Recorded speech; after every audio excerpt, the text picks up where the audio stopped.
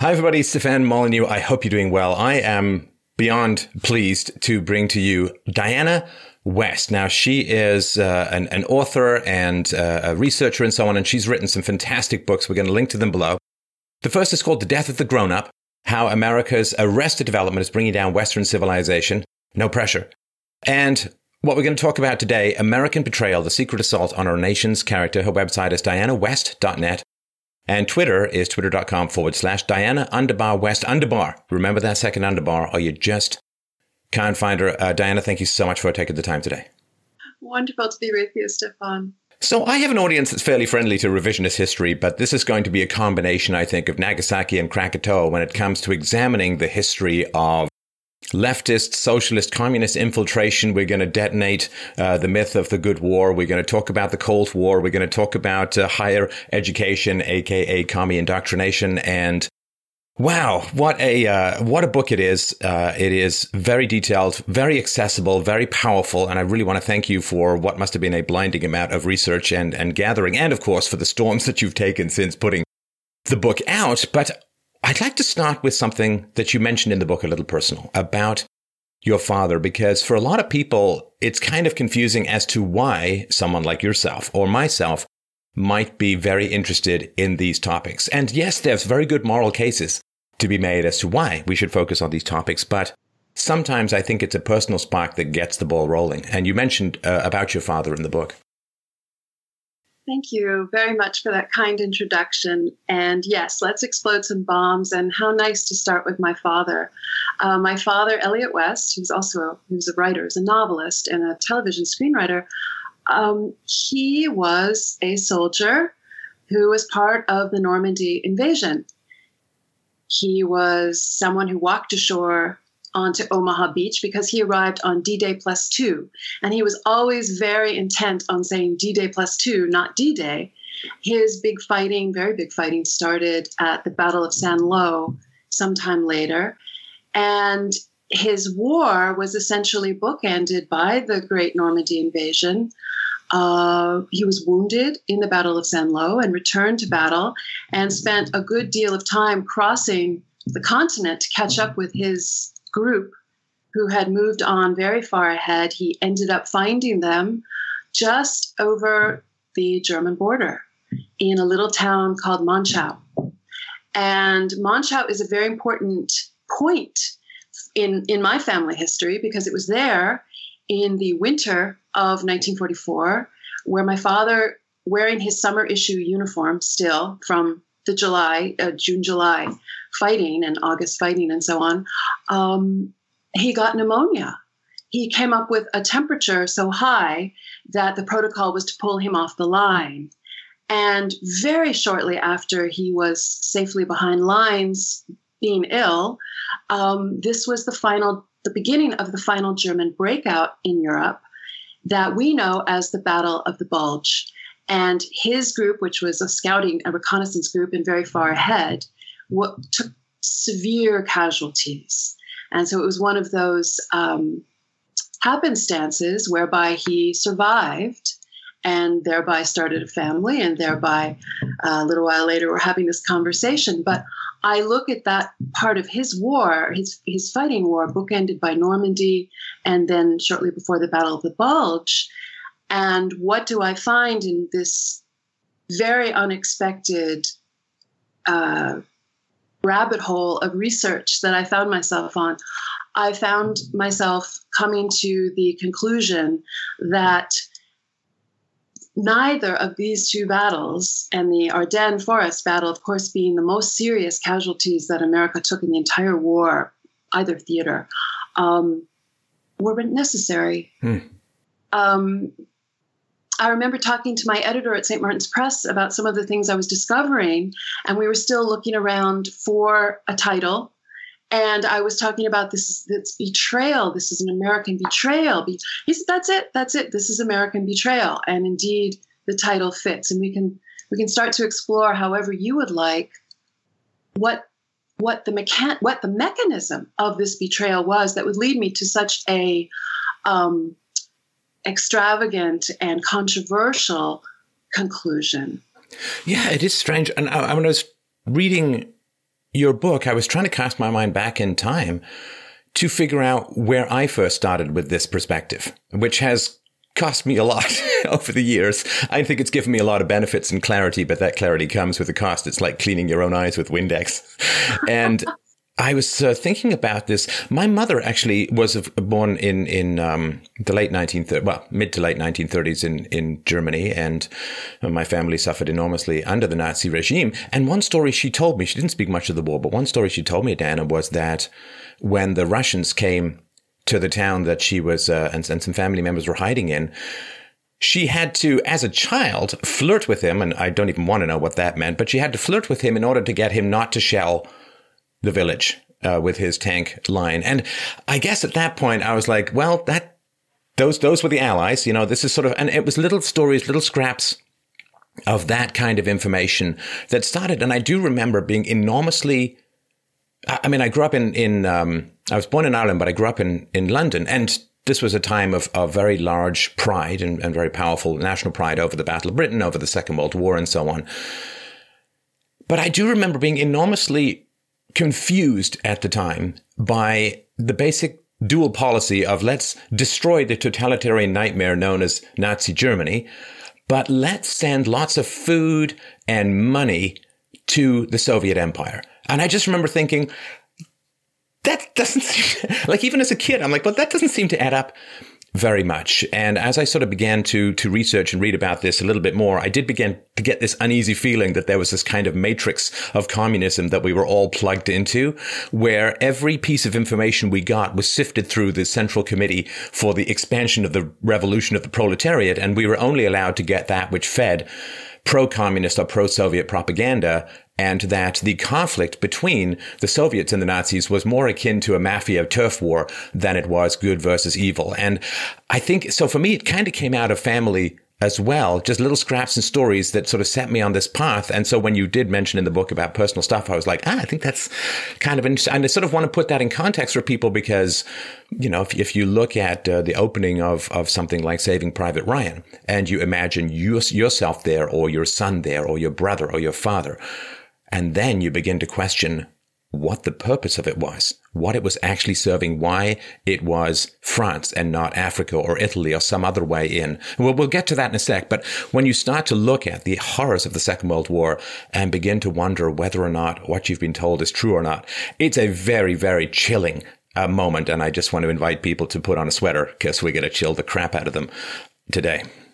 Right. Well, once you get away from what we might call court history told to burnish the victors, once you get away from the conventional wisdom that's repeated and repeated, and you actually go back to the original sources, the documents that were made at the time by the State Department, the newspapers, the memoirs that came spilling out of high-level participants immediately after the war, and piecing together a very different story, on top of which we come to perhaps what is the original revelation of the swamp in Washington, D.C., which would be when the Republicans come into office in the late 40s, take power in Congress, and start looking back at the past 12 to 16 years of Democratic administrations. First, FDR's 4 terms, which were completed by Truman, and then Truman's additional term. And they started to understand the extent to which Washington, D.C., our institutions of power, related institutions, had been infiltrated by communists. And we have been trained in our generation, and generations above us and below us have been trained to regard that period of this ghastly revelation and attempt to get their arms around it. Because, of course, this was all secret. It was covert.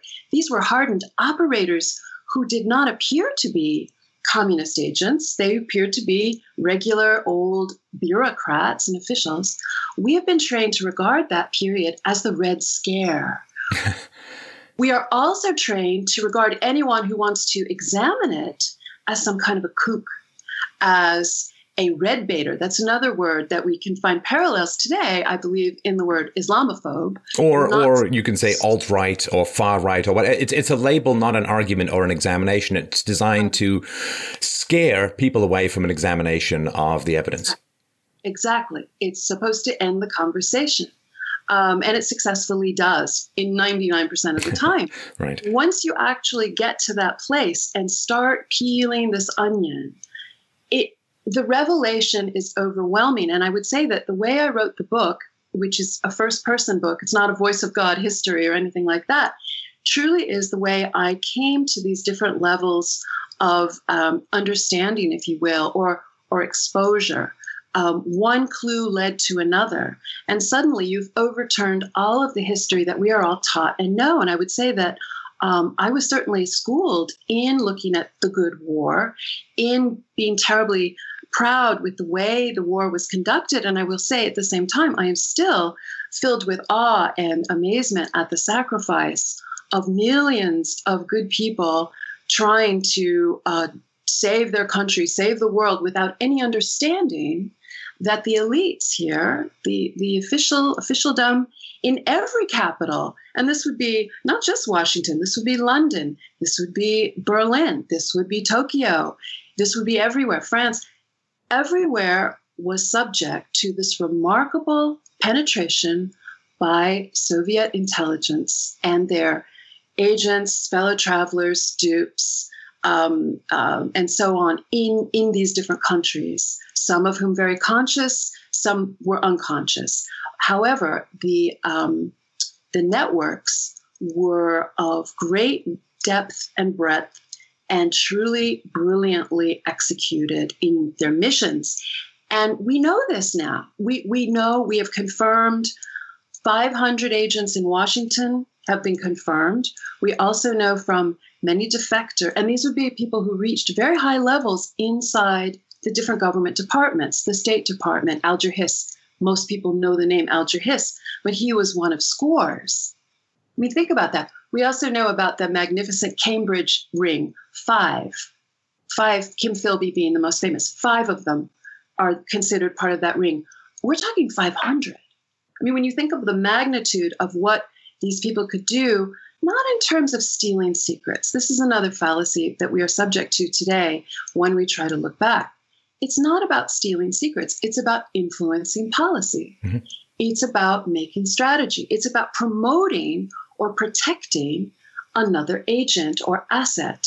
So when you start to understand, and we understand more and more about how bureaucracies subvert our Constitution, read the paper today and yesterday, in the past couple of years, people, I think, have come to a new understanding of this, vis-a-vis the swamp and all the rest. You start to get a sense of how policymaking and war strategy can be hijacked. And when you look at the map after World War II, and you see suddenly what it took 40 years for Ronald Reagan to call the evil empire, suddenly has expanded into half of Europe. We are about to watch in the next several years the fall of nationalist China and the rise of Mao's communist China and all the subsequent revolutions to come. You start to realize that there's another way of looking at victory in World War II and the Cold War, and it doesn't resound to our benefit. I've made the case for many years that ideologically the West lost the war. Absolutely. The alliance, and Solzhenitsyn has pointed this out, that the recognition, the 2 big dates that he talked about, 33 and 41, right? The recognition of Russia as a legitimate country when it was just a gangster starvation torture chamber, and then the alliance with Russia, that there is a price to be paid for compromises with evil. So let's go right back to the beginning. Well, not to the very beginning, because that's 1848, but we'll sort of skip a little bit there. But there are sort of 3 layers. So the first layer is the popular thing. Oh, it was just, you saw bugaboos was the word. Bugaboos. I mean, this is something that it's the name for a child's toy. It's not the name for a totalitarian ideology that slaughtered 100 million people. But there was bugaboos, there was red baiting, there was the McCarthyism, the baiting and attack upon innocent innocent people who, were just curious about life and wanted to wander in the woods of ideology and so on. Now, you go below that level and people say, okay, well, McCarthy, the Venona Project has proved there was hundreds. He was right. And it was even worse than he thought and so on. But basically, it started in the mid to late 1930s after the communists recognized were subject to reprisals from Hitler's Germany. Then they fled to America. They infiltrated education. They infiltrated state departments and so on. But you say that that's still a layer above where the genuine origins of all of this were. That may be considered even a second or a third wave relative to what was happening in the teens and 20s. Absolutely. And I've learned more since the book came out. I've continued my research. I can't take any more. I just wanted to let you know. I can take the book and I'm here. I'm fully here. No, I'm just kidding. Go ahead. No, fine. I need a crash helmet. That's all. And then we can go on. Okay, ready. Well, it's essentially that, interestingly enough, you mentioned Joe McCarthy, the author of the great book on Joseph McCarthy, Blacklisted by History by M. Stanton Evans, was for me a revelation in terms of learning how Stan Evans was able to overturn all of the false history about Joseph McCarthy by going back to the record. And indeed, this was my model. So I thought, well, it didn't start there. It had to go before. So, and, I ended up with a very large canvas beginning through the McCarthy years specifically. It was like a door opened, and you can go and start playing around the rest of history in the same. And sorry, just to bungee in for a sec, but what also I found remarkable about Joseph McCarthy was how despised he was by the intellectual elites, but how loved and worshipped he was by the American people. People lined up to visit his grave. He was the fourth most admired American at the time. People just loved him, and so it sort of reminds me of the Trump phenomenon, where people are like, oh, he can't possibly win, like so out of touch. The two Americas, the America of the working people and the middle class and so on, and then these elites who are really sort of tacking in the exact opposite direction of the general population. That's so true. It's absolutely true. But what I was going to say, and part of the reason I continue researching, is that when Stan Evans passed away, regrettably, in 2015, he left me a good chunk of his archives, his books and hearings, congressional hearings, House Un-American Activities Committee bound hearings. Some of them had actually belonged to James Giuliano, who was one of McCarthy's researchers, which is kind of an amazing legacy to own. But one of the things that was on the top of a pile was a set of hearings in the 1950s into education, into the subversion of education. And I learned from that how far back this really did go. And I would just give you one marker, which would be 1940. In New York State, there were some excellent hearings undertaken by the New York State legislature. 500. Sorry, I couldn't say 500. This is a whole new set. This is New York State we're talking about, where they discovered in 1940, in the window of the Nazi-Soviet pact, when you could actually consider communism to be a threat doctrine. After alliance in 1941, you could not. But there was this window, and a committee called RAP Committee, or Couder, I'm not sure how you say it, looked into it, discovered that the city colleges of New York City were filled with communist instructors. The high schools, the teachers' union, all the rest of it, it was done. 1940. That's before we get any of the Frankfurt School online in terms of being translated and in terms of, entering our communication networks and the rest of it. And this was the area where it was the 500 teachers that were submerged into the underground, that their ties to the communists were hidden. Is that the right area? Yes. All right. Yes. Although I believe that would have been a wider map as well, not just in New York State. But, you learn about the techniques. You learn about that it only, you say, 500, there must be 50,000 teachers. Well, you learn when you actually read about communist techniques, how they do it. You learn that it starts with one, and then there's two, and then all of a sudden a meeting is hijacked. You learn about their techniques of waiting till the end of the meeting when everyone else has gone home to pass the actual rules and so on. You learn how PTA to larger and more formal venues are taken over by very tiny little cadres. And this is something, again, that people don't understand because they are taught by the scholars that, the Communist Party was always insignificant, such a small minority group. Well, for one thing, they were absolutely exponentially expanded by the front groups and the different sort of, quote, united front groups that they were able to sort of influence. And also that's how they work. And that's how they worked in the Soviet Union as well. The Bolshevik Party was the tiny party. It wasn't very many people compared to population, compared to political system, etc. So this is how they do it. And what we don't understand is they did it here. When we think about the Cold War, most Americans think about it in terms of a war that was waged on chessboards and battlefields somewhere else. Didn't happen here. And what I come to understand better is that essentially the communist / left in this country, what they were able to do over decades, some decades, was eviscerate and eliminate our concept of internal security. They took away our understanding. For example, when you swear your oath to the Constitution, you are protecting against enemies, foreign and domestic. Well, we don't have a concept of domestic enemies anymore. The idea of a subversive it's a funny laugh line word. What's so subversive about someone who wants to overthrow the Constitution by violent or stealthy means? Ha ha ha! I mean, it was eliminated in a very purposeful way through the campaigns, information warfare against the House Un-American Activities Committee, which opens its doors formally in 1938. Later, we see sort of companion committees in the Senate, a Government Operations Committee, the Senate Internal Security Subcommittee, and so on, that were targeted for destruction. And indeed, I'd say by the end of the 1960s, a decade after McCarthy's death, which did terrible damage to the whole idea that communists perhaps should not hold federal jobs on the taxpayer's dime. This became, absolutely a ridiculous thing to think after McCarthy. But then over the next decade, the entire notion that we had to worry about the government as a sensitive place where people who are beholden to foreign governments or foreign ideas should work, all went by the way. And it became very hard to protect ourselves. And here we are.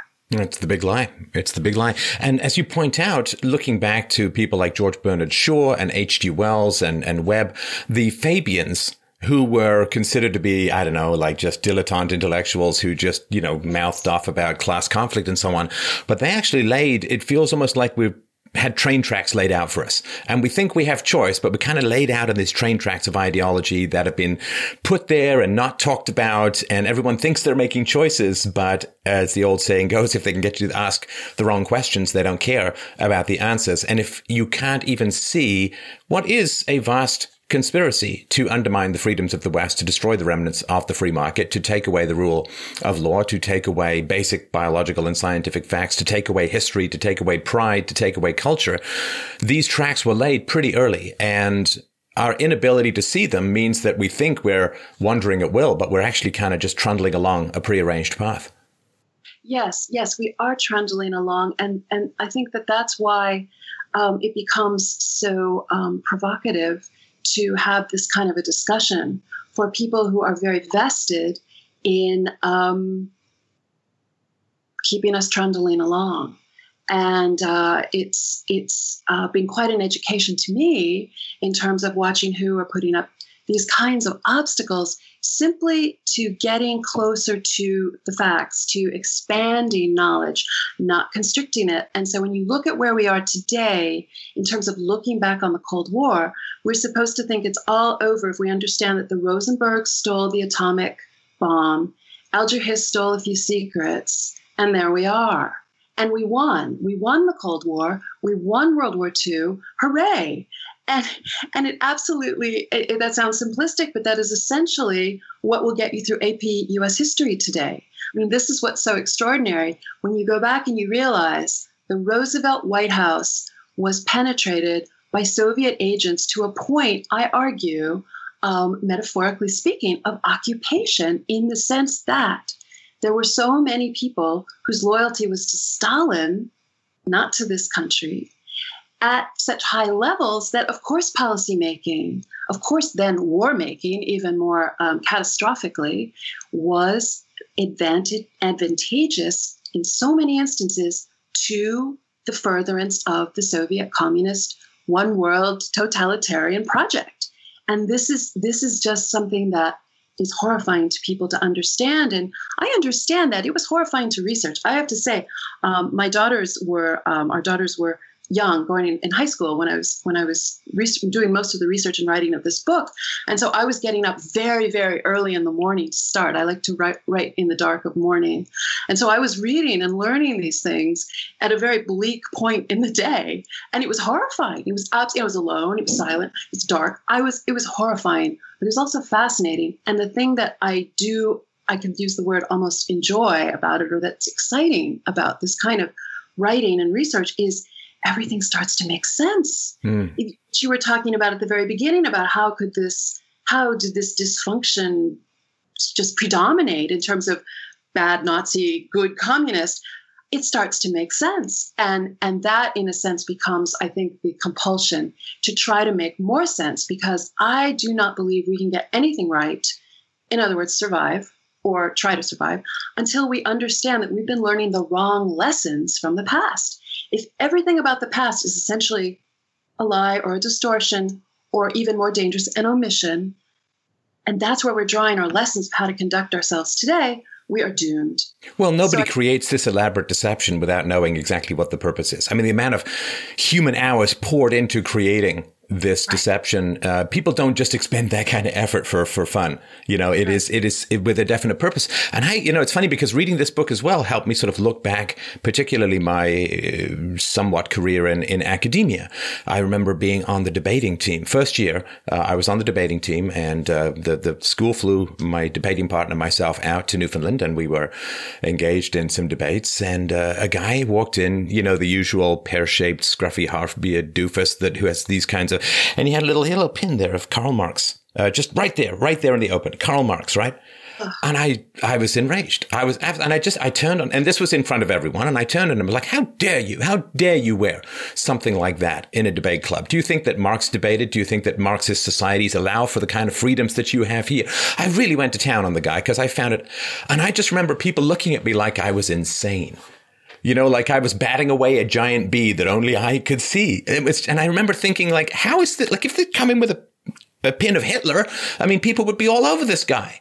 But Marx, I mean, a higher death count than the Nazis, more than 2 times the death count of the Nazis. And this guy is just wandering around. And then when I was in university, I was taught by an out and out Marxist who I battled with intellectually. And people were like, why is he fighting? Like, what is he fighting? Like, it's just some weird personal obsession, that we use as obsession, red baiting. You're paranoid. You're seeing commies in the jam jar and that kind of stuff. And that is an astonishing, I mean, to ignore the pile of bodies to the point where you can have these kinds of perspectives. And I remember when I was going through college, just thinking, wow, I was recognized as very talented. And, my very first essay was read out to the class as an example of a perfect essay.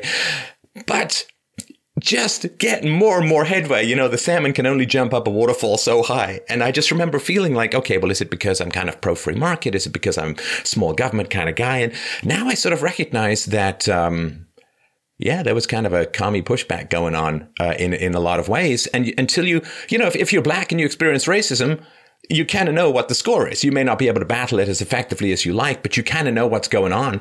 But this thing is much more subtle, this resistance to anybody who's an out-and-out critic of communism. It is just a kind of, well, we're going to step aside and let you twist in the wind, and then we're going to gently mock you in front of other people to provoke the laughter of the idiot masses. And it's just like, but the 100 million dead, does nobody care?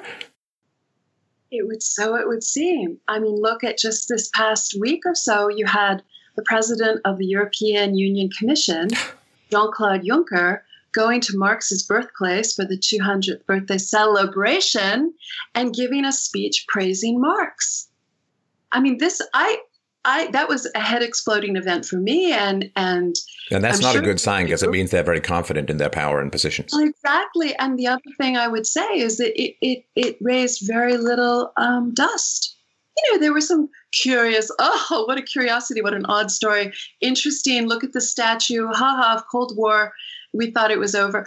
I mean, it was very, very low key, the whole thing, in terms of generating any kind of outrage, or not outrage even, but just understanding of what the significance of that truly is. And this is where, you want to get more understanding of how misled and betrayed we have been in terms of the kinds of leadership we have had, in terms of the education we have had, in terms of the manipulation that we've been subject to with all of this. And I mean, you get back to, people, I can imagine people who are listening and watching us are wondering, well, what specific, what does this mean? What does this mean? These kinds of general discussions. When you get to the Roosevelt White House and you look at his top aides, Lachlan Curry, a Soviet agent whose portfolio became China. This was extremely important in the fall of China, ultimately. His most senior-most aide, unconfirmed Svengali, or not a Svengali exactly, but certainly a co-president, he was called. I'm talking about Harry Hopkins. Harry Hopkins was one of the most fascinating American figures you know nothing about, in terms of having successfully vanished from history books. If you go back, and I looked in the AP, my daughters were taking AP US, I'd never been taught much about him. Oh, a New Dealer, very skinny guy off in the pictures. This man ran Washington, D.C., and when you go back and you look at it, you realize how important he was, particularly with an ailing FDR. FDR was physically weak for the entire presidency. It got worse and worse and worse. Harry Hopkins lived in the White House for 3 years during World War II. There is much evidence indicating he was an agent of influence for Stalin.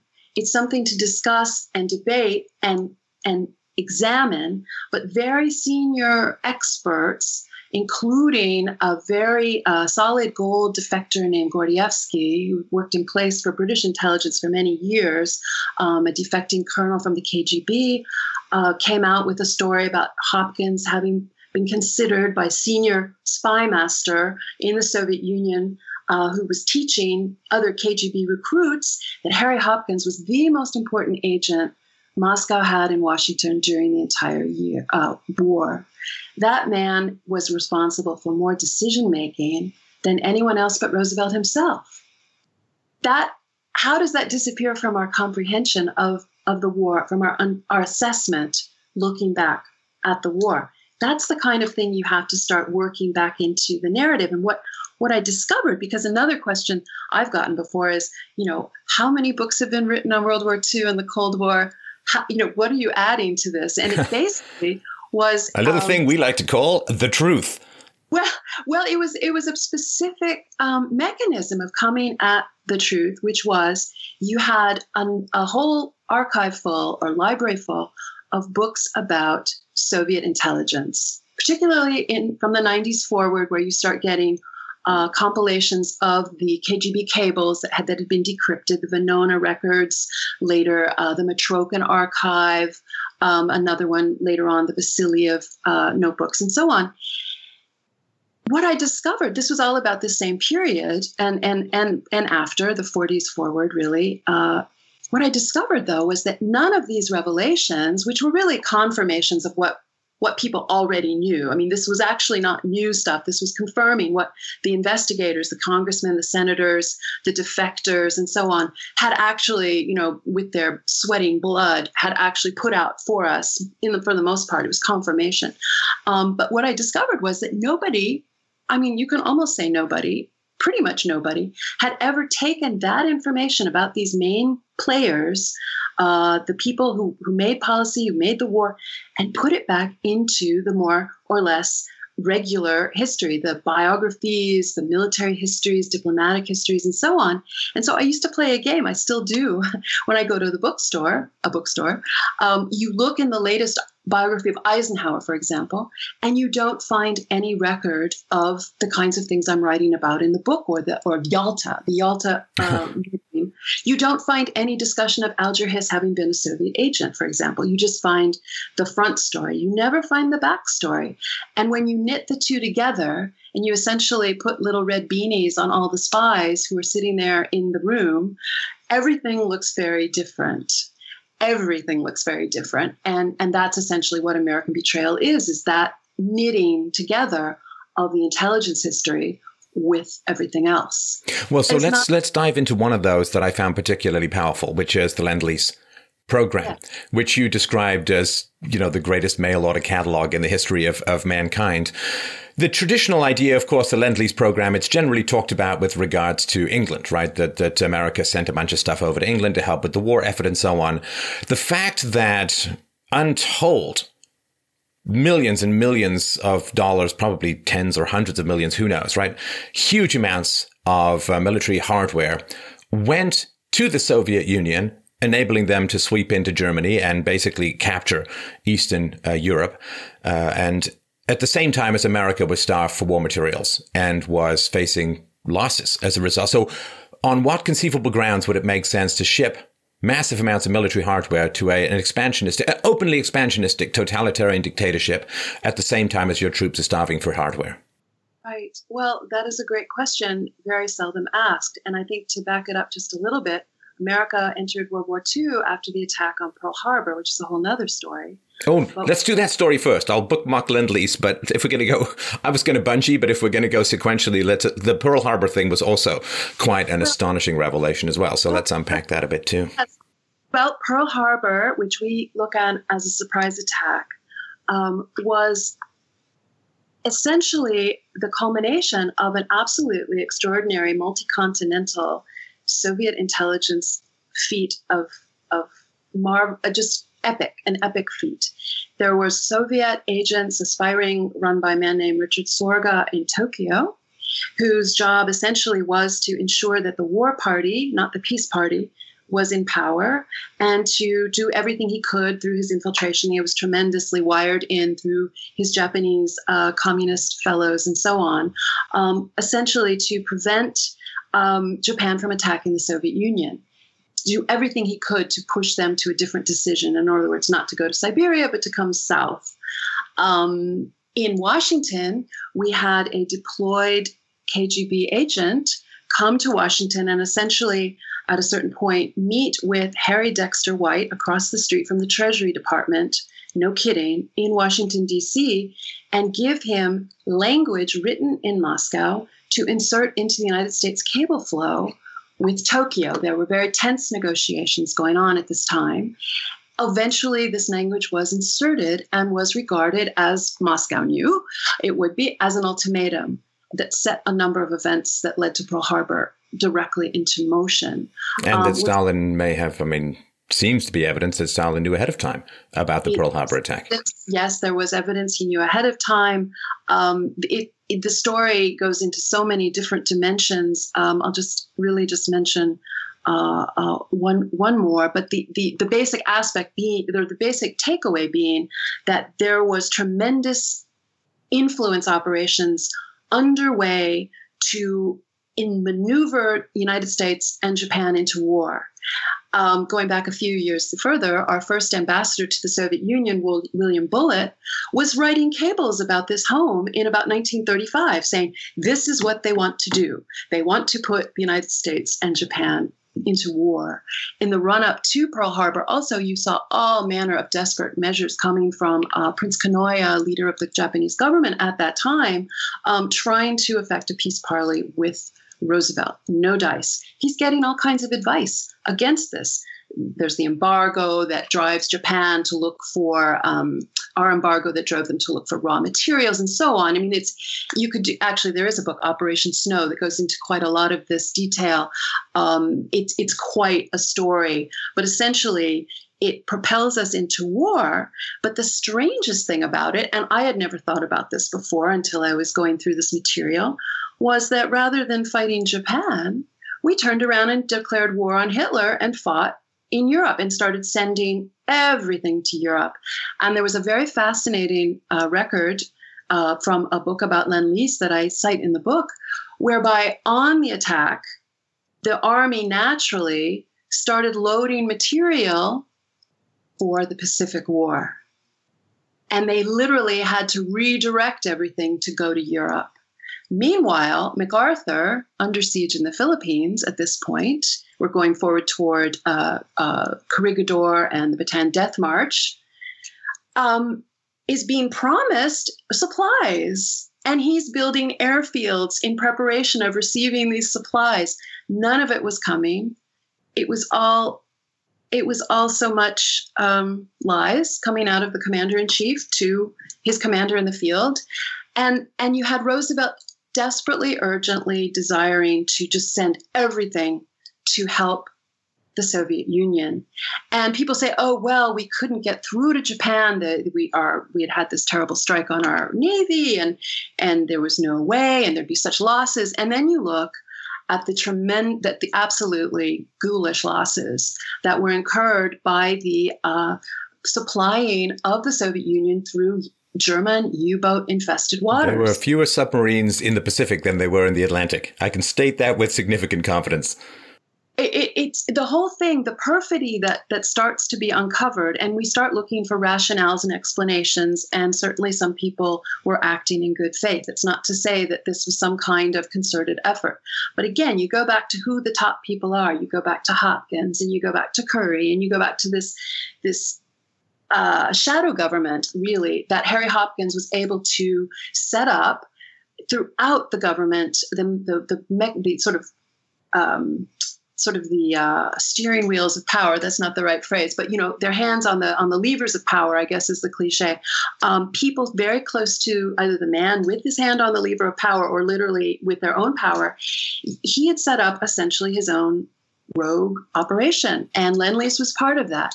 And we know just wanted to point out that the reason. I mean, there are two probably main reasons why the communists in Russia wanted America and Japan to fight. First of all, they're just non-communist countries obliterating each other, and that's always fun for the communists. But of course, Japan had been the traditional bloc to eastward expansion from the Soviet Empire. And once they got hold of the bomb, just skip to the Rosenberg situation. Once they got hold of the bomb, which was directed through the Rosenbergs, then they were able to invade North Korea. And, we're still dealing with the fallout of that more than 70 years later. And so the very idea that these horrible wars fought island to island throughout the Pacific War was the result of a war instigated by communism so that it could span further eastward.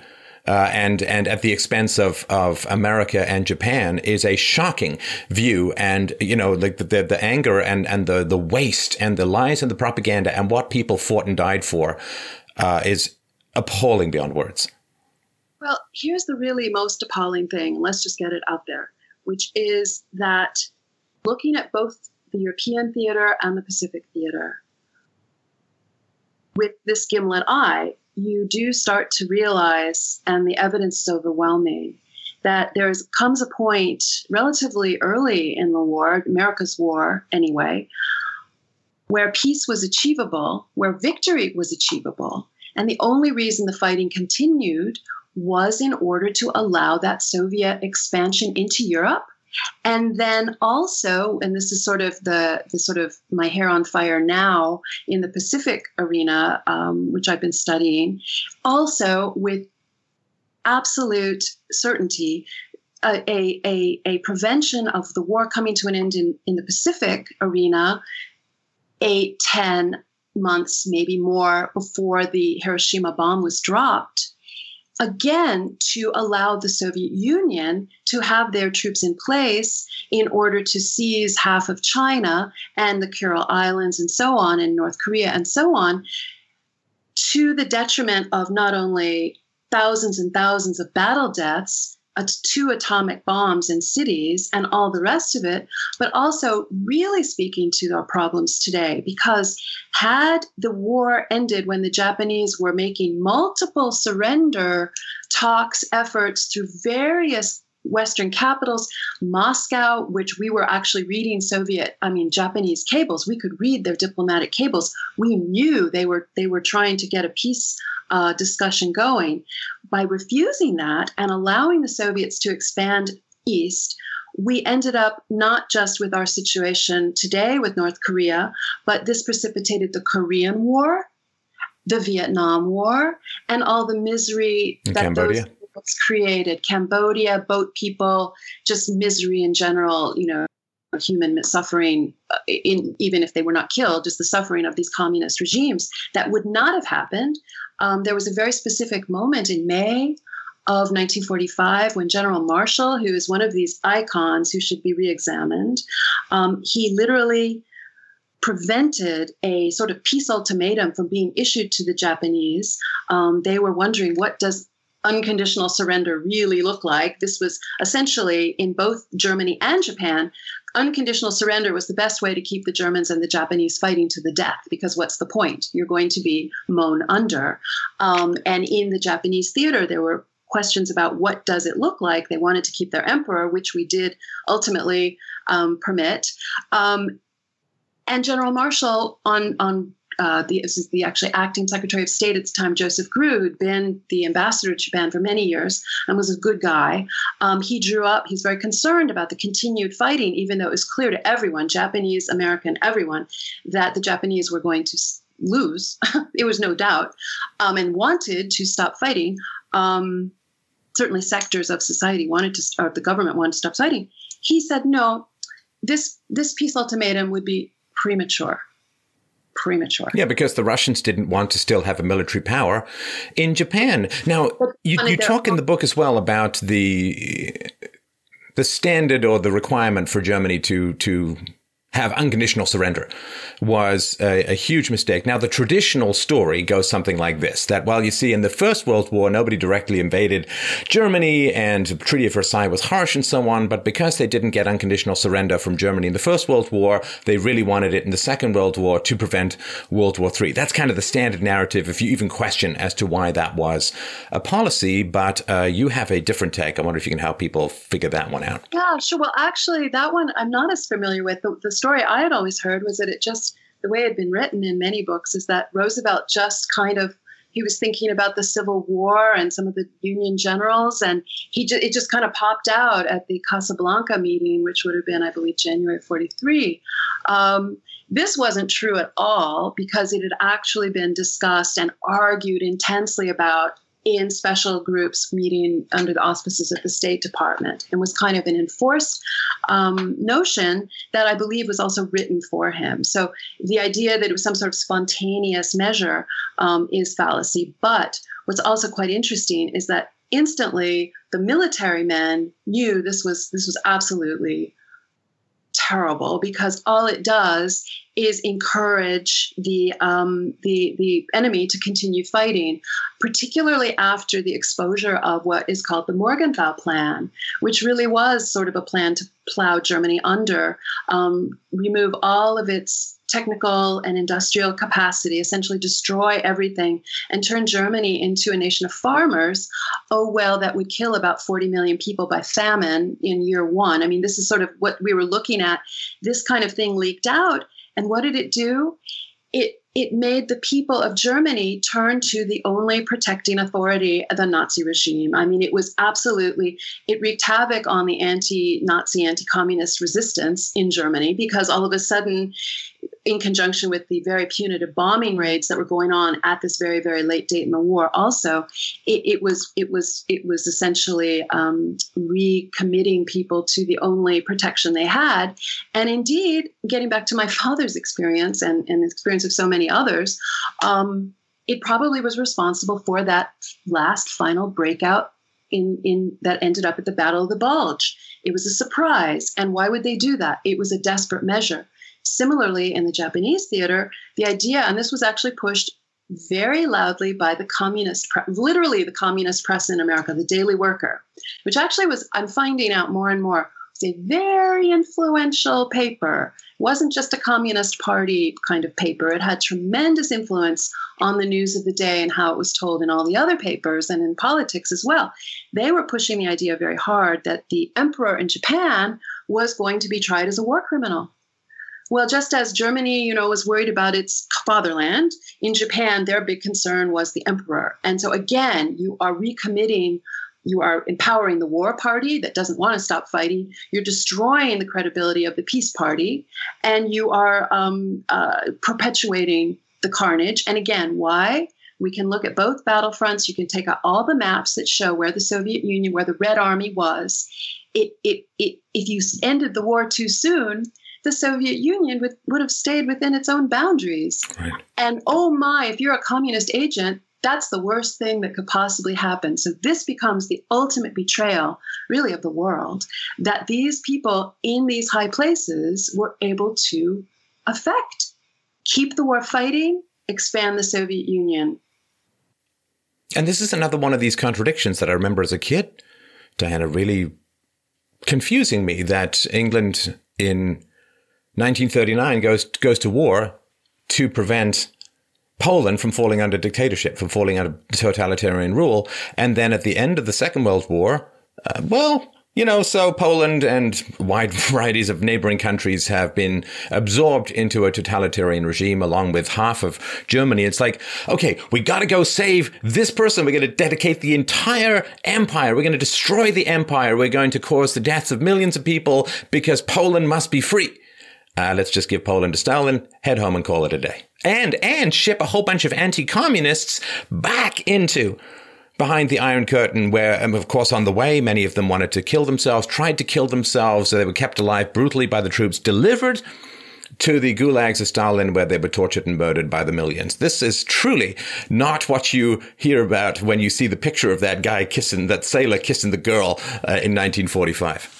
No, it's not. You refer to Operation Keelhaul, which was something that is just hair-raising to read about in great detail. And it literally was exactly as you describe it. It was the turning over of troops, prisoners of war, who thought they were surrendering to the British and the Americans and would essentially be given protection. And their families, you had massive numbers of displaced peoples who had fled Stalin into Europe, Cossack villages, whole villages in folkloric costume. I mean, their animals, their horses, their farm animals. When the fighting stopped and you had these literally millions of displaced people in place, it must have been the scene must have been kind of unimaginable to imagine these people in particularly the Austrian theater and so on. And we tricked them back into the trucks and the troop trains and literally delivered them to the Red Army, whereby this anti-communist army of 900,000 men, known as Vlasov's army. We had just recently at one of Putin's victory celebrations just a couple of years ago that Vlasov again came up. He was the general who had been under German auspices raising an army to try to fight Stalin. It's not legal in Russia, I believe, to praise him or consider him any kind of a patriot, because of course he was anti-communist, anti-Stalin. But and he also helped liberate Prague. That's the other piece of it for us, for the West.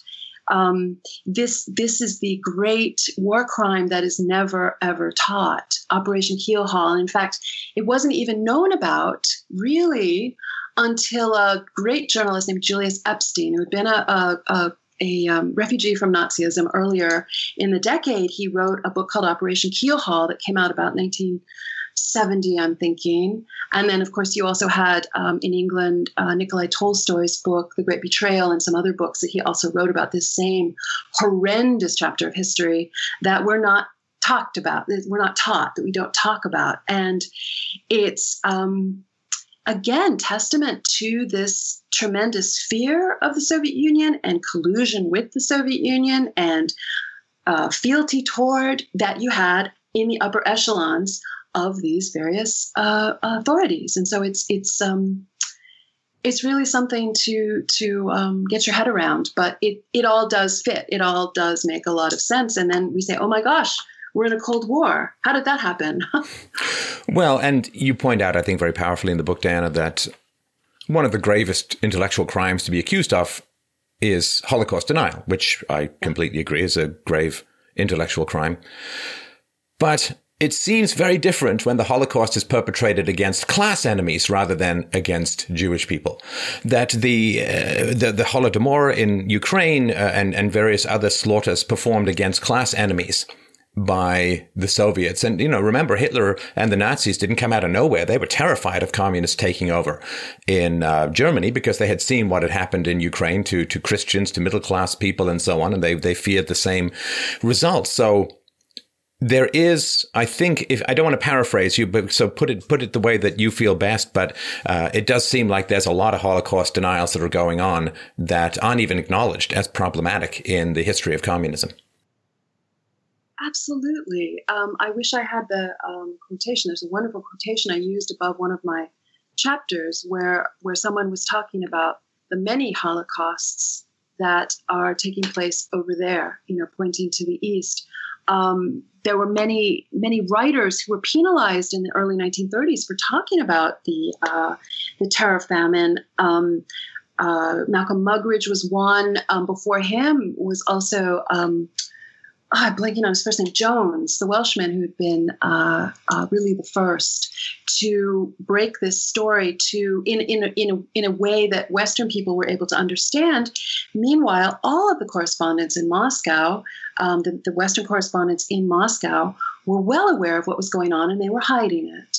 They were hiding it and cooperating with the Soviet censors, and it is really where you start to see this kind of we look at it now in so many different different media and venues and examples, but this was really one of the signal moments. And indeed, Robert Conquest, who is the great historian who passed away a couple of years ago, of this sort of exterminationism history, the purges, the show trials, the terror famine, and so on, where he really labels what happened with that famine to be the first big lie, the first successful application of falsehood through mass media. That's the important ingredient here. Mass media was essentially co-opted to a point where the outliers who would report on things, which sounds very familiar, were essentially ignored. The marginalized press could be ignored when everybody else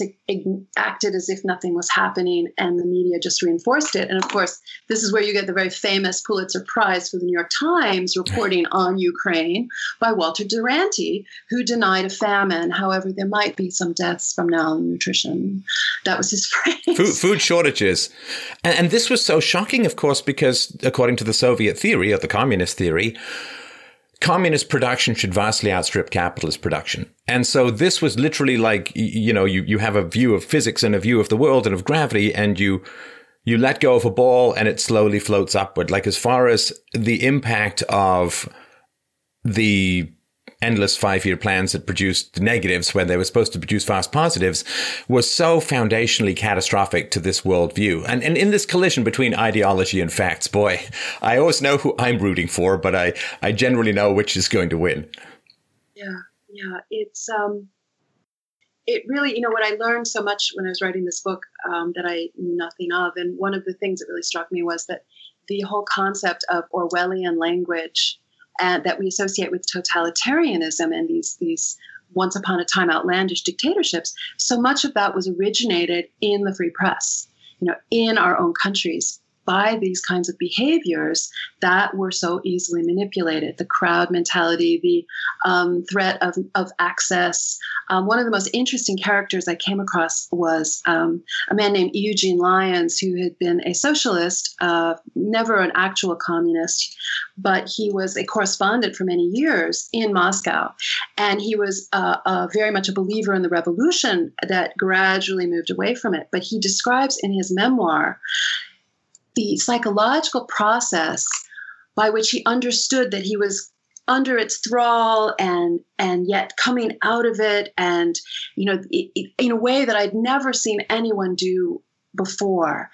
And it really is a window into that mentality. And one of the observations he makes is when he came home to lecture, even as he was starting to understand the reality of the brutality of the regime, the people in America to whom he was lecturing were so hungry for good news about Mother Russia that he didn't really want to disappoint them, which was kind of a psychological pressure I hadn't thought of. But he ultimately broke, and he truly gave a very important insight into all of these things, because he was very well connected. Well, of course, in the 1930s, there was widely considered to be a crisis of capitalism. which, I don't want to necessarily get into the whole history of it, but I think my particular take on it is that the ultimate means of production to be nationalized is currency. I don't care that much about factories. It matters who controls the currency. And if the government controls the currency, then you have a socialist system in place. There may be remnants of the free market and so on. And even the Federal Reserve themselves have admitted that the Great Depression was caused by monetary policy, which is a very dull way of putting it, but a very real phenomenon. And of course, they were desperate. They're like, well, this capitalist system is destructive. We got 25% unemployment, unused industrial capacity in the billions of dollars. And people were hungry for a solution. And of course, the communists or the leftists, having provoked the crisis in capitalism by socializing the money supply, were then very eager to sell them the New Deal, which was directly socialist / communist. What is communism? Well, it's socialism plus time. And this desperate thirst for solutions for problems caused by collectivism. Hey, how about a little collectivism to solve the problems that you have, which have been caused by collectivism? That generally is the stairway to hell that they try and push you down. Well, that's true. And one thing I discovered I thought was quite fascinating was that the father of stimulus funding is Lachlan Curry in our government. Lachlan Curry was one of the Soviet agents I mentioned earlier, and he worked in the White House. And before Keynes was published, he introduced stimulus spending in the early 30s. That was his first accomplishment. That was very, part of what you're discussing. It's kind of an amazing thing when you connect him with the Soviet project. The war supply. So we touched on it before. I actually found the part that I was looking for, and I just wanted to read this little paragraph because it is so mind-blowing. So this is, you wrote, war supplies didn't just, quote, flow to the Soviet Union. They flooded it with over 500,000 trucks and jeeps, nearly $1 billion worth. That's 1940 dollars. Nearly $1 billion worth of ordnance and ammunition, thousands of fighter aircraft, bombers and tanks, 13 million pairs of winter boots, 1.7 million tons of petroleum products, a merchant fleet. Seems like quite a lot.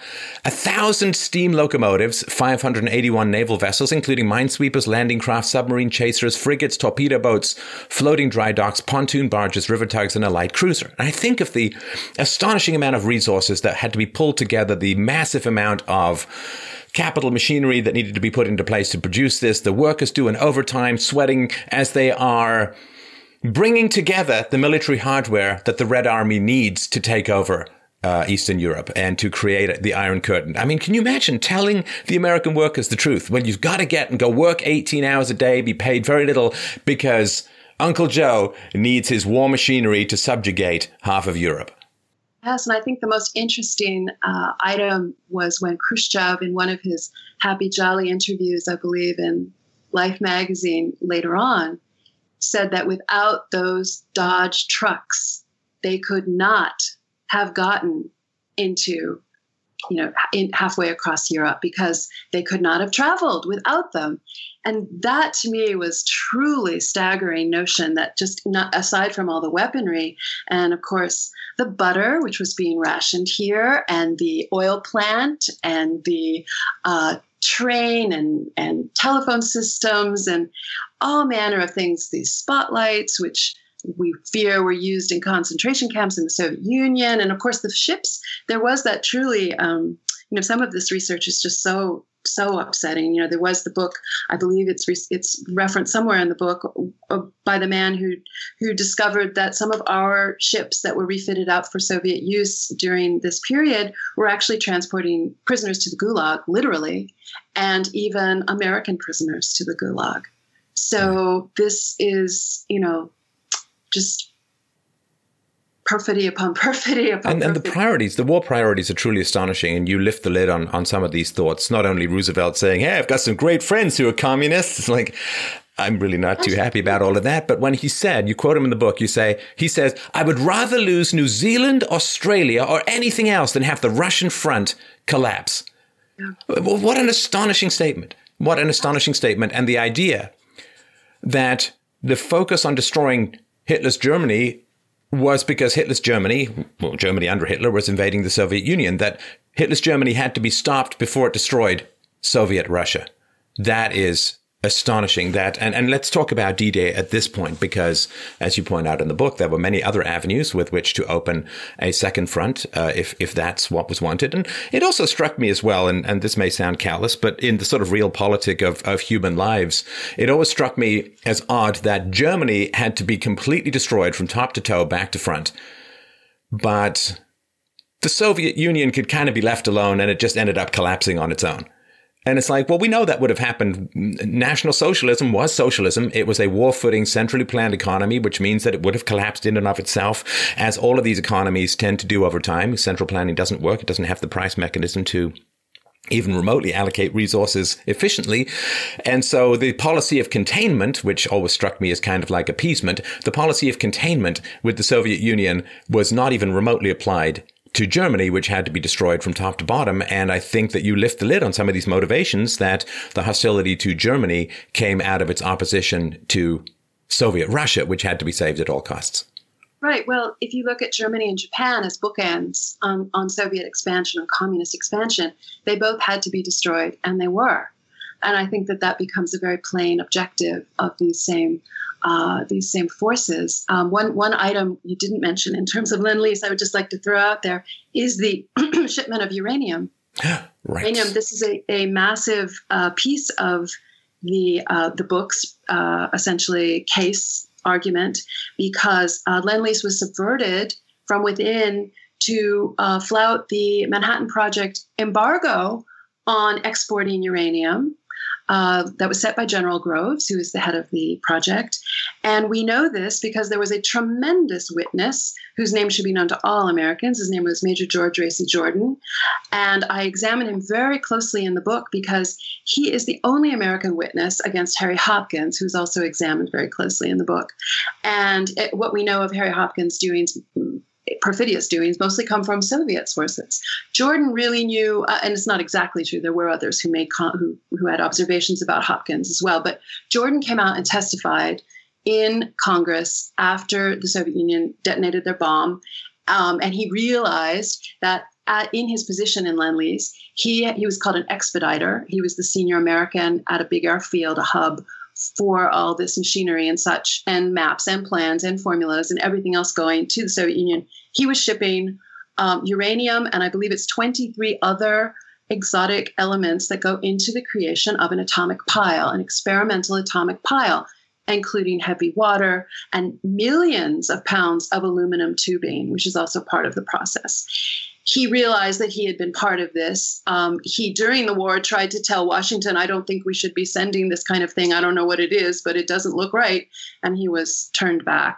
And then after the war, some conservative congressmen were able to bring him to Washington, where he testified very forthrightly, everything they could check in terms of a document, a bill of shipping and so on, checked out. There were corroborating reports from people along the pipeline who supported his story. The only thing that we can't corroborate that's on his word is that it was Harry Hopkins who called him up. He actually dealt with Hopkins quite frequently in his job. And he says that Harry Hopkins called him up and asked him to expedite a shipment of uranium that was coming from Canada. So in other words, Hopkins was breaking the American embargo and going to Canadian stocks secretly, and he asked Jordan to keep it on the QT, which of course he did, because this was the big man. And later on he told the story, and it's very damning. Oh, that's the pilot. They spilt, right? They spilt, the powder came out, and he picks it up, and the Soviets like, no, burn hands. Oh, yeah, funny thing. That kind of thing. All kinds of stuff. It's head exploding. Yeah. And this capacity to overlook the bodies, there was this sentence struck me so powerfully in your book. Those 20 million souls killed by the regime represented 1/8 of the entire Russian population. 1/8 of the entire. I have yet to fundamentally fathom, Diana, how one could be so cold-hearted as to say, well, you know the old saying, you gotta break a few eggs to make an omelet. And as you point out, George Orwell said, "Where's the omelet? Where is all of this benefit?" They're not shells. They're 1/8 of the communist regime killed 1/8 of the entire Russian population. And that's just beyond astonishing. That's not even including wartime. That's just straight up democide. Probably 1/8 of the entire Russian population. I would love to know the calculus that goes on in these cold-blooded, heartless human beings, wherein somehow that calculation comes out a net positive in any way, shape, or form. Well, that's cold-blooded, heartless human beings. I think that there is a tremendous streak of warmongering in the human soul. I think a lot of these people who end up in these positions of power, and including academics who have a measure of power as well, not the same kind of power as a politician or a political leader, but there is a tremendous heartlessness and damage in their own psyche that I think does tend to be able, monstrosity, monster. I mean, these words apply, I'm afraid, to many, many, many of these people who become inured or are already put together that way and are able to engage in this, if they are the dictator, or are able to apologize for it and perpetuate it and imagine that it can somehow become a benefit to mankind. Or the ideology is just a cover for their sick desire to watch people suffer. Like maybe it's just pure sadism and so on. Because you have this great point that you make on the dichotomy between fact and conclusion. And the conclusion generally is a moral conclusion that is enormously resisted. There's another quote where you say, yes, the Nazi system killed 6 million people. Fact. And yes, the Nazi system was evil. Conclusion. Well, nobody's going to have any problem with that. And you go on to say, and yes, the Soviet system killed 20 million people. Fact. But how dare that cowboy Ronald Reagan call the Soviet Union the evil empire? Like postmodernism itself, this massive inconsistency on Nazism, communism doesn't make a shred of sense. I remember literally when I heard that Ronald Reagan had said that, jumping out of my chair saying, finally somebody has said that the sky is blue and sometimes it rains. Somebody has finally said that the world is a sphere and the moon and the sun are different sizes. Somebody has finally said the speed of light is constant. Somebody has finally stated the obvious. And like anybody who states the obvious, every ideologue on the planet comes screaming at you from the skies themselves. Right. And that it took an act of courage. I mean, the idea that was somehow a courageous statement, and that it took so long for someone to say that from that office is shocking. And again, we sort of, we're washed over with all of this. We're so subject to these different vectors of information warfare that we don't even really realize these things until we sort of step out and try to take another look at these different phenomena. And, that's essentially, that is sort of the groove I got into with this particular research. And I was so knocked out by the example of so many heroes in our past that have been taken from us. They don't exist in whether it's George Racy Jordan, certainly Joseph McCarthy. Whittaker Chambers, astonishing hero. All of these people, people whose names are very unfamiliar. Julius Epstein, I mentioned earlier, Elizabeth Bentley, the Congressman Martin Dies, Pat McCarran. These are Democrats on the Hill who did these great investigations into communist infiltration. They are still excoriated for it, even as people today, the scholars today, try to play a little game and say, "Oh yes, this was a problem, but these people were repressive red baiters." I mean, they try to have it both ways. It makes no sense, which ultimately is what we should be seeking, no matter what anyone else says. I mean, it's a very simple childlike lesson, but this is ultimately is where you go. And it's why I've always loved, and I open the book with the child in The Emperor's New Clothes, who just says it, who just speaks out and says the emperor has no clothes, the empire is evil, the sky is blue. I mean, these are the people in our history we should treasure and put on pedestals. And there's a whole slew of them that I think we can learn from. And if we are to reconstitute, if we are to come out of this and move to a better place, we do need to rediscover them.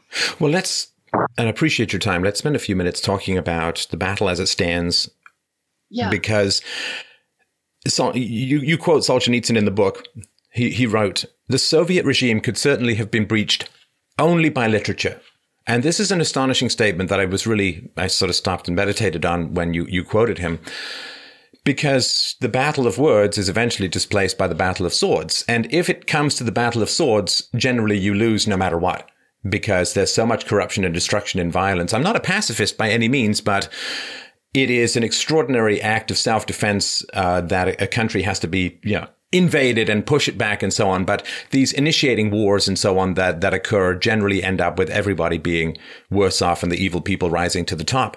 And so at the moment, as you point out with the sort of your examination of cultural Marxism and political correctness and so on, the appeal of Marxism to the working class, which was significantly predicted by Marx, of course, failed to appear. The working class was supposed to inevitably and naturally adopt Marxism as they got continually more exploited by the evil monocle-wearing rapacious capitalists in the cliche.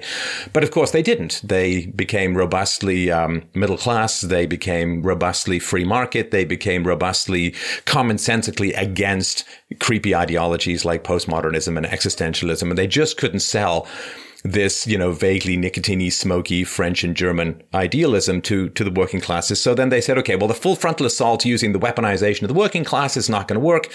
So instead of kicking through the door, we're going to become termites. So we're going to drill into the base of Western society and we're going to eat it away a bit. It's going to take a lot longer, but the victory will be even more certain. And this is where the cultural Marxism, the Frankfurt School and political correctness and so on stands at the moment. Help people to understand why things have become so hysterical on campuses, why there's this rampaging mob of people all over the internet trying to sniff out thought crimes and destroy people's lives. And at the end, having sat the elephant of history on people's chest, let's get it to step up a little bit and help them understand what they can do. Well, I think that the things you described that are going on, we look at the campuses, again, if you need any proof that we lost the Cold War, I think the fact that the campuses are outposts of Marxism is about as convincing a set of evidence you can possibly have. Nobody would say we won the war against Nazism if tens of thousands of Nazis were openly indoctrinating children on the taxpayers' dime in government universities. Right, and shutting down anti-Nazis. Right, it's exactly the same. In terms of where we are and what to do, it's sort of like the most important thing that people can do, I guess. I mean, it's a bleak moment, I find. I do find that the closer you can get to truth in how you speak is got to be very, very important. Otherwise, they would not be going so crazy to shut down conservative speakers. I mean, what a stupid thing to do. Or shut down people on the internet and weed us out. However, the techniques and the mechanisms are such that this is very effective in terms of a strategy. It's very, very effective. And I don't know. I don't really have it really depends on. Right now, we have a tremendous political crisis underway. We seem to have given this space through the non-election of Hillary Clinton and the election of Donald Trump. He bought us a little time, like McCarthy. Bought us a little time, yeah, and I don't know what we'll be able to do with it. I think the alternatives to these giant platforms are very important, but I don't know how to do that. It's a difficult moment to come up with that sort of panacea. I don't know.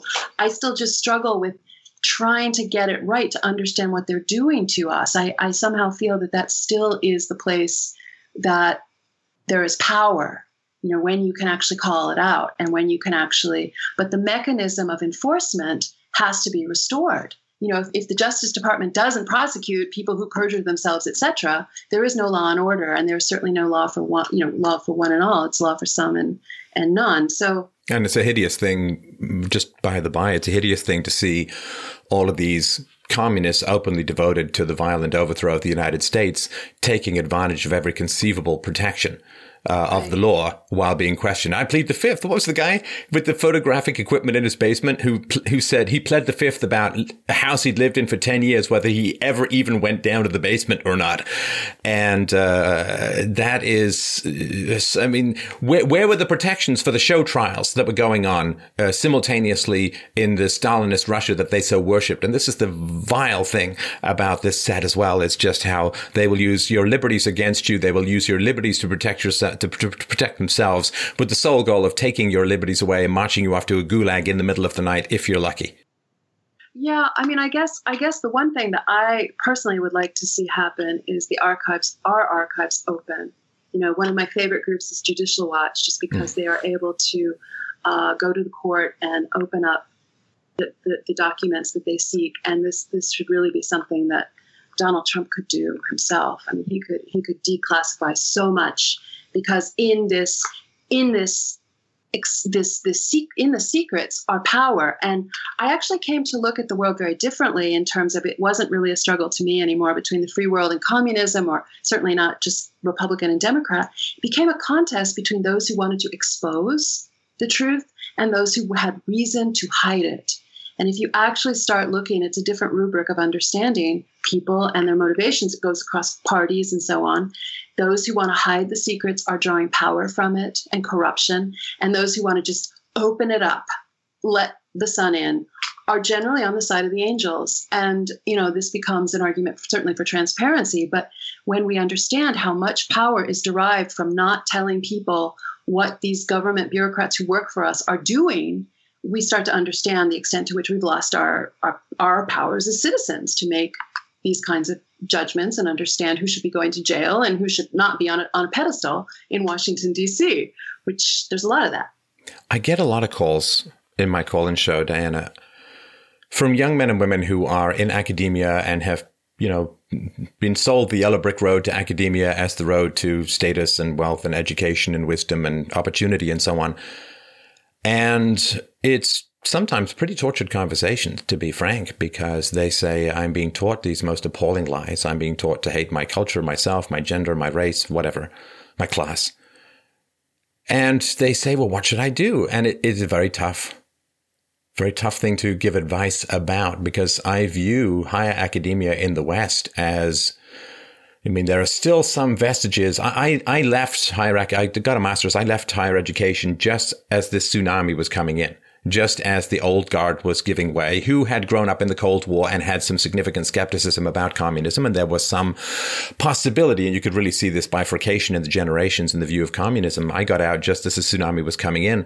But I think a lot of young people are being buried now. Do you think that, let's just talk about the arts, or a place where you don't need, like you would with engineering, which is more objective, or science, where you don't need the accreditation. Do you think an arts degree is a decent investment? I'm having a tough time making the case these days. I think it's a pretty grim and losing battle. I agree. On the other hand, for a young person to get a job, it generally is a prerequisite, for most jobs. Some young people don't need to go, and they are the kind of people who will make their own way regardless. But that is not something for everyone. It's a difficult thing. And I say that having put twin daughters through college recently. And it was, for me, it was a pretty horrible experience in terms of the whole process. It's become an absolute nightmare. Oh, you mean the nightly deprogramming sessions that mom has to do? That over the years, I think they were pretty skeptical. Just having grown up, I used to write a weekly column, and they were very, all these issues were very present in their lives. So they're fairly attuned. But still, just the common experience of so many is my 9-year-old daughter can stop traffic chatting about Hillary Clinton. I just wanted to mention that. People are like, what? What? Who is this person? Yeah, no, it's a terrible situation, because these colleges are under this hold, and they have been for a very long time. We can go back to 1912 and see Harvard Law School really come under Fabian sway in terms of the way law was taught, which is a long time. So it's been fanning out for over 100 years, certainly. But it had to spread without the internet. And we do have this tool at the moment, just this conversation that is going to go out to 500,000 or more people. This conversation that we're having today would have been impossible 10, 15 years ago. And even if we'd been able to record it, the distribution mechanisms wouldn't have existed. It's not like we'd have got radio time or television time to have this conversation, but this is going to go out. Like my show just passed, I think, of 500 million views and downloads. All of this stuff it's spread in an insidious manner. And we've been given this great weapon, this like astonishing ring of power, so to speak. Actually, probably the wrong analogy, because that was an evil thing. But we've been given this astounding Gutenberg press as against the monks who have to copy out everything by hand. We have this replication mechanism to bring the truth out to people. So the fact, because I sit there and think, oh man, so it's been 110 years since they started they've got a little bit of a head start, and they own academia, they own the media, they own Hollywood, they own the television studios. What are we supposed to do? And it's like, oh yeah, we're just supposed to talk, and we're supposed to get information out to people in as engaging a manner as possible. People can get your book. We'll put links to it below. People can listen to this. They can share it. They can spread it. And they didn't have the internet to spread. We have the internet to push back. Of course, they have the internet too, but we have the truth. Right, which is very compelling. And what I found with this book in particular, which was, ignored by MSM, of course, was people were hungry for it. I mean, the letters, people writing about their own, their parents' experiences, what they've heard. I had the most extraordinary reader response that I've certainly ever had. And I found so many people, it sort of kindled memories and sort of nascent understandings that just came to them, and it was kind of it's been overwhelming as an author to have that relationship with so many readers. I've been so happy with that alone. So people are hungry for it, they need it, they can get it, and it's very energizing in that sense, and finding the truth, pursuing the truth, and understanding where to look for the truth, I think, is also empowering. Fighting evil is a powerful hobby and makes every waking breath worthwhile. Well, thank you again so much. Very generous with your time. We touched on some themes in the book, but you really I strongly urge people, sit down, read through it, talk about it, share information in it. The book is called American Betrayal, The Secret Assault on Our Nation's Character, and also check out The Death of the Grown-Up, How America's Arrested Development is Bringing Down Western Civilization. We'll put links to those below. Check out the website, dianawest.net, and twitter.com/DianaWest. Diana_West.